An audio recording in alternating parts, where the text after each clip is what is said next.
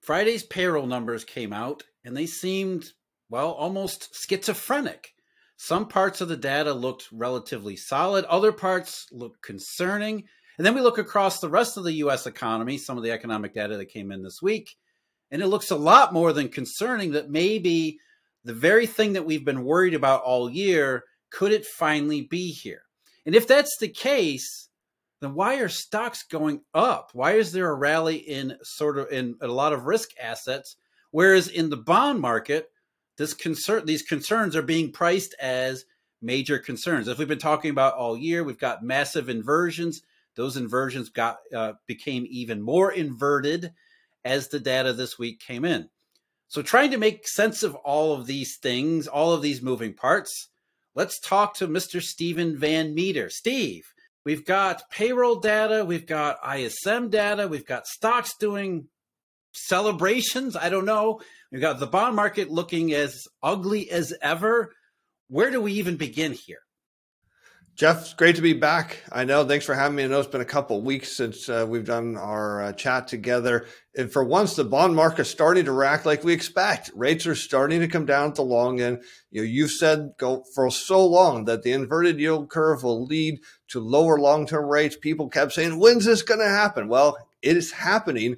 But what's notable, Jeff, and you mentioned the stock market rallying here, because look at what investors are doing. They finally say, hey, you know what? I figured this out. I got it wrong in the dot-com bubble. I got it wrong during the great financial crisis. I got it wrong going into the pandemic. Because remember, we were headed into a recession before the pandemic, and everyone had it wrong. And so now they're saying, look, I get it. The ISMs are going down. Payrolls are decelerating. I'm flooding into cash. And yes, I'm going to survive this one.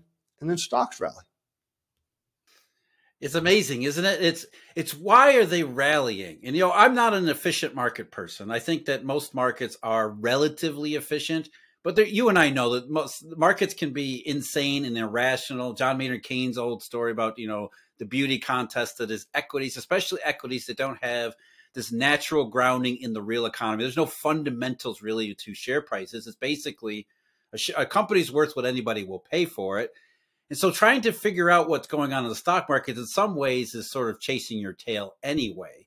But it's still, here we are. Let's talk about the data first. Let's set the table. Then we'll talk about irrationality here. The payroll report, the headline number was 223. Now you can take that a number of ways. To me, that's incredibly alarming because as we've talked about, you and I specifically several times before, the establishment survey payrolls they want it in a narrow range because that's what it does. That's how the statistics work. And at 223, it's leaking down below the bottom end of that range, which suggests there is more than just a garden variety amount of weakness that's pushing the payroll number below where, I know it's for lack of a better term, where they want it to be. They want it to be in the middle of this range because that's what the establishment survey and the CES does. So right away, 223 should tell people that's probably not a good thing. And as you always point out, Steve, the labor market numbers, they're always backwards looking to begin with. So if we're looking at the establishment survey at 223, it's going slightly lower, and it's looking behind us. We can look ahead at some of these other things and say that maybe just from the headline payroll number, there's a little bit more concern here than is expressed through, certainly stock prices, but also maybe a whole lot of mainstream chatter too, right? How do you view the 223? Jeff, I don't think it's terrible. And I'm going to tell you why. Now, we know it's heading down. We know it's decelerating. But again, we're seeing this market reaction that it seems positive. And, maybe one thing we can look at is the weekly unemployment claims, and they're all of a sudden dipping back down. So if we take the non-farm payroll for it and say, okay, we know it's lagged and maybe, put a couple month filter on that, then what it says is this deceleration was already baked in the cake. It might further decelerate, but if initial claims are indeed bottoming out again or going back down and staying low, then it kind of maybe looks like a little bit of a soft landing here, and you can start maybe getting the idea of why the market's happy. Because if we were seeing initial claims, 250, 275, or plus, and the non-farm payroll decelerating, it starts to make the case is, yeah, we know that's lagged. And boy, it is going to be in negative territory probably by, the end of January or March and so now, or January or February, and this is a red alarm, so I think the market's reacting more to the weekly claims and saying that, hey, the Fed's likely to pause here because there's some other factors we got in that non-farm payroll report that the Fed's been saying they want to see. Yeah, one of the things you have to keep in mind is why the labor data is lagged. And that's part of what you were just saying. That the part that I think most of the markets focused on in terms of filtering it through the lens of the Federal Reserve and rate hikes was the wage and hour data. For me, in particular, the hourly data on the number of hours worked seasonally adjusted actually declined for the second straight month. That's not a good sign. Now, again, as you said, it's not terrible. It's not like the recession, something really bad happened right now. So why is the payroll data or the labor market data more broadly lagged? And it's because of how companies process what they're seeing. So companies, as you've said numerous times on this channel, they don't like to fire workers en masse until they absolutely have to.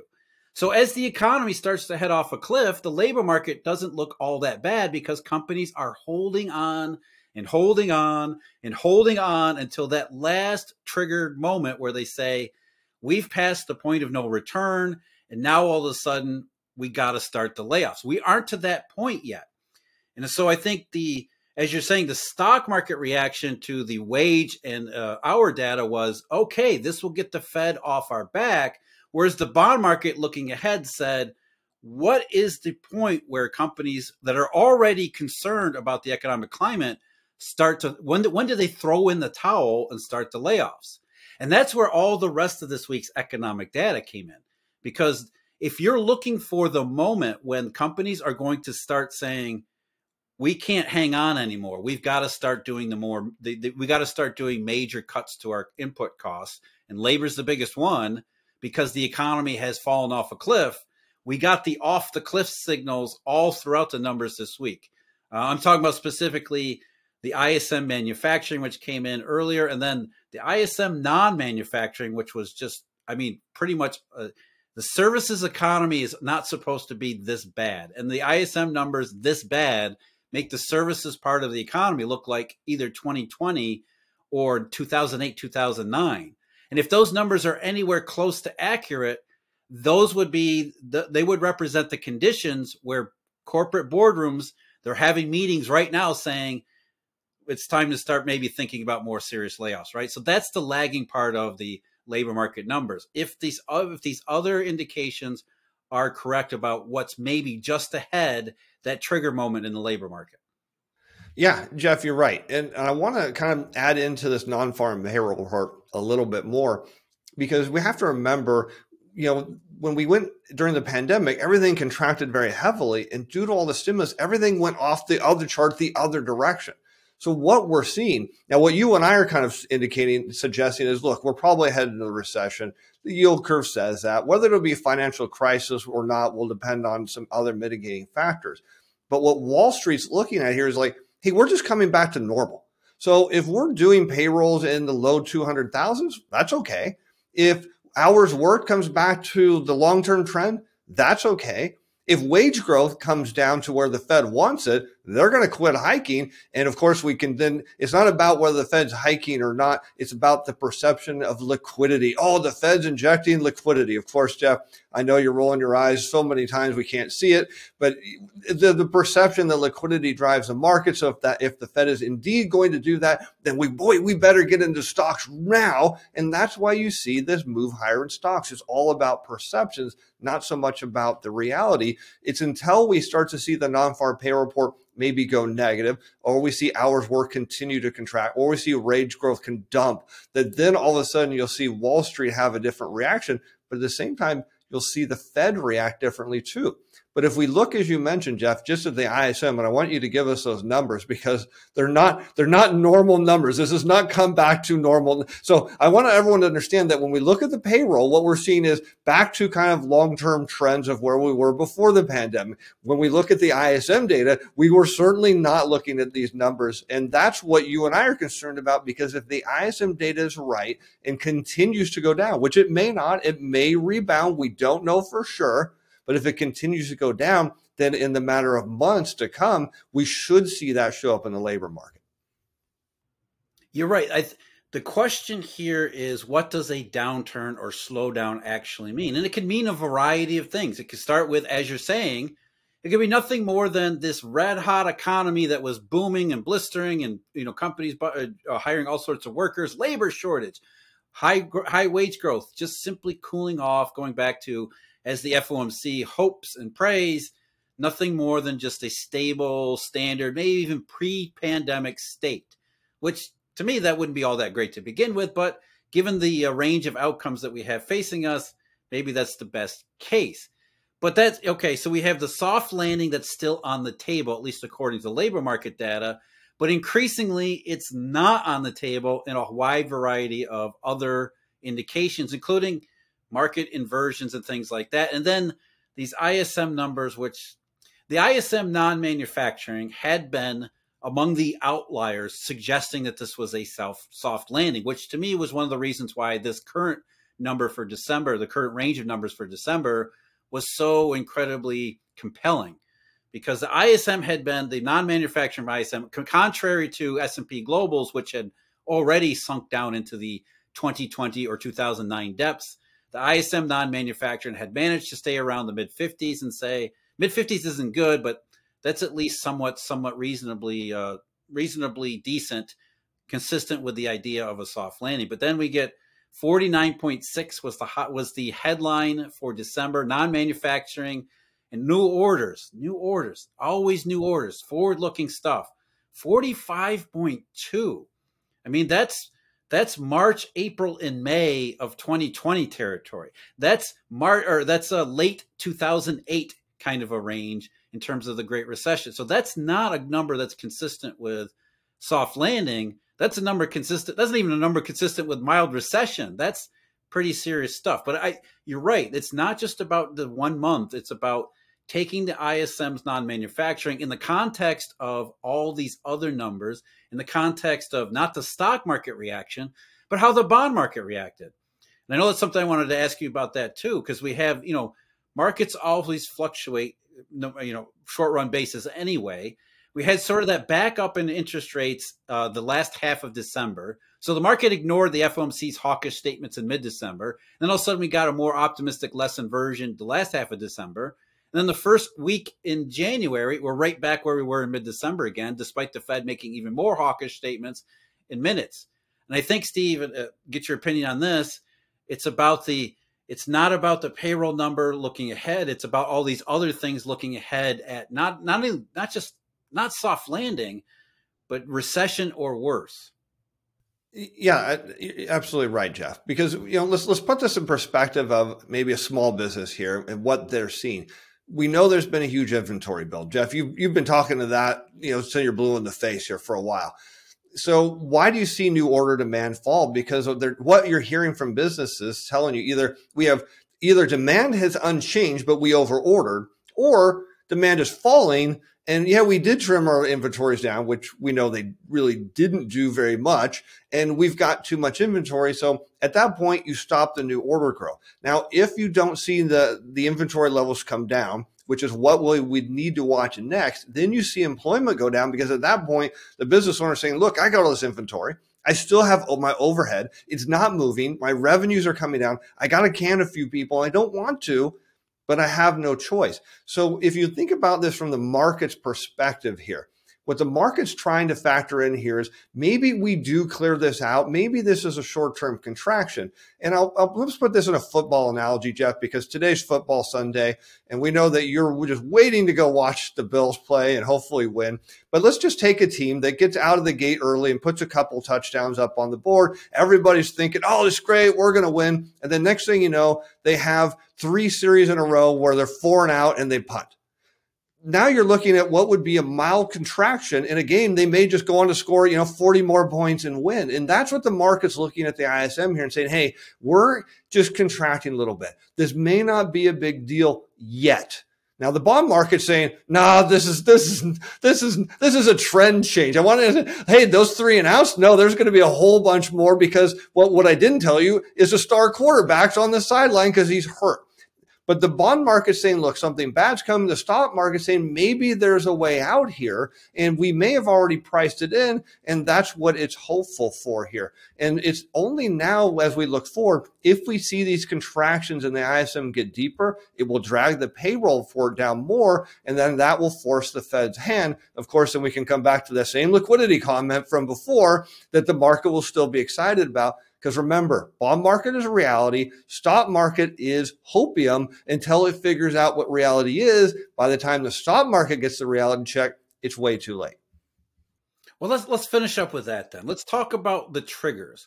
What would it take to turn this optimism in the stock market toward what we think is reality? What we think is the more likely base case of probabilities? Because you're right. We never deal in certainties here. Everything is always about probabilities, even in the bond market. The bond market is certainly not perfect. It has gotten a number of things wrong. So maybe the bond market's wrong. How would we know which one is which? Let's talk about that, because payroll reports, I would imagine, if they continue to be in the low 200s, that's not great, but that's certainly not indicative of what the bond market is picturing. And we've got benchmark revisions coming up, that could alter the picture of the labor market too. So that's one thing.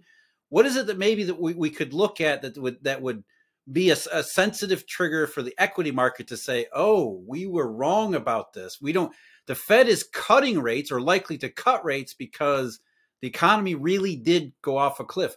And I know it's always really difficult, and I'm kind of putting you on the spot here, Steve, because you never know what really you can never really decide ahead of time or predict ahead of time what is the thing that turns a market around. But is there any number of things that we could look at where we could reasonably say equities are gonna look at this and come back down to reality? Is it corporate earnings? Is it is it labor market? Is there some other thing that we can that the market might be looking at or maybe it's just everything all together? Jeff, I'm going to say the economy is 70% the consumer. And I don't think stocks care too much about earnings all the time. I don't think they care about a lot of things all the time. And I know people, and again, we come back to everyone rushed into cash because they think the market this time is going to care. But as long as the consumer keeps spending or can spend at the rate the market thinks is okay, then you have the story that, okay, well, new orders could go down because sure, we got inventory build and inventories come down, and then all of a sudden everything rebalances, and then orders come back, factory sector comes back, and stocks boom. So, as I kind of look around, barring a big surge in unemployment claims, which for the moment I don't see happening. I know we talked about all these tech layoffs last year, but there was a Wall Street Journal report that I saw that said tech workers were really disappointed when they got laid off, but then turned around and found out that, there's other companies, maybe not big companies, that actually need their expertise. So a lot of them are out of work for a couple of months and finding jobs. So I think at this point, it's going to come down to, can the consumer continue to consume at the rate they were before? If they can, those inventories come down. This is your soft landing. If they don't, well, there are obviously going to be a lot more layoffs. Yeah, I think that's the key. It's not just a market story, it's also a macro story, which, as we often note here, it's one and the other, one and the same, macro and markets. So thank you very much for your joining me again, Steve. Look forward to 2023, brand new year. Hopefully we're wrong about all these things and things turn out to be really great. Just that I always say that the bond market curves have been pointing in this direction all along. And I think what's really concerning me the most is the fact that the data that we get keeps falling in line of where the curves have been pointing all this time. And so for me, it's just a matter of time, I think, before the equity market starts to get lose the idea of a soft landing and see the economy for what it is. So, but we'll find out. We live in interesting times. Thanks for joining me, Steve. See you next week. Take care. Thanks, Jeff.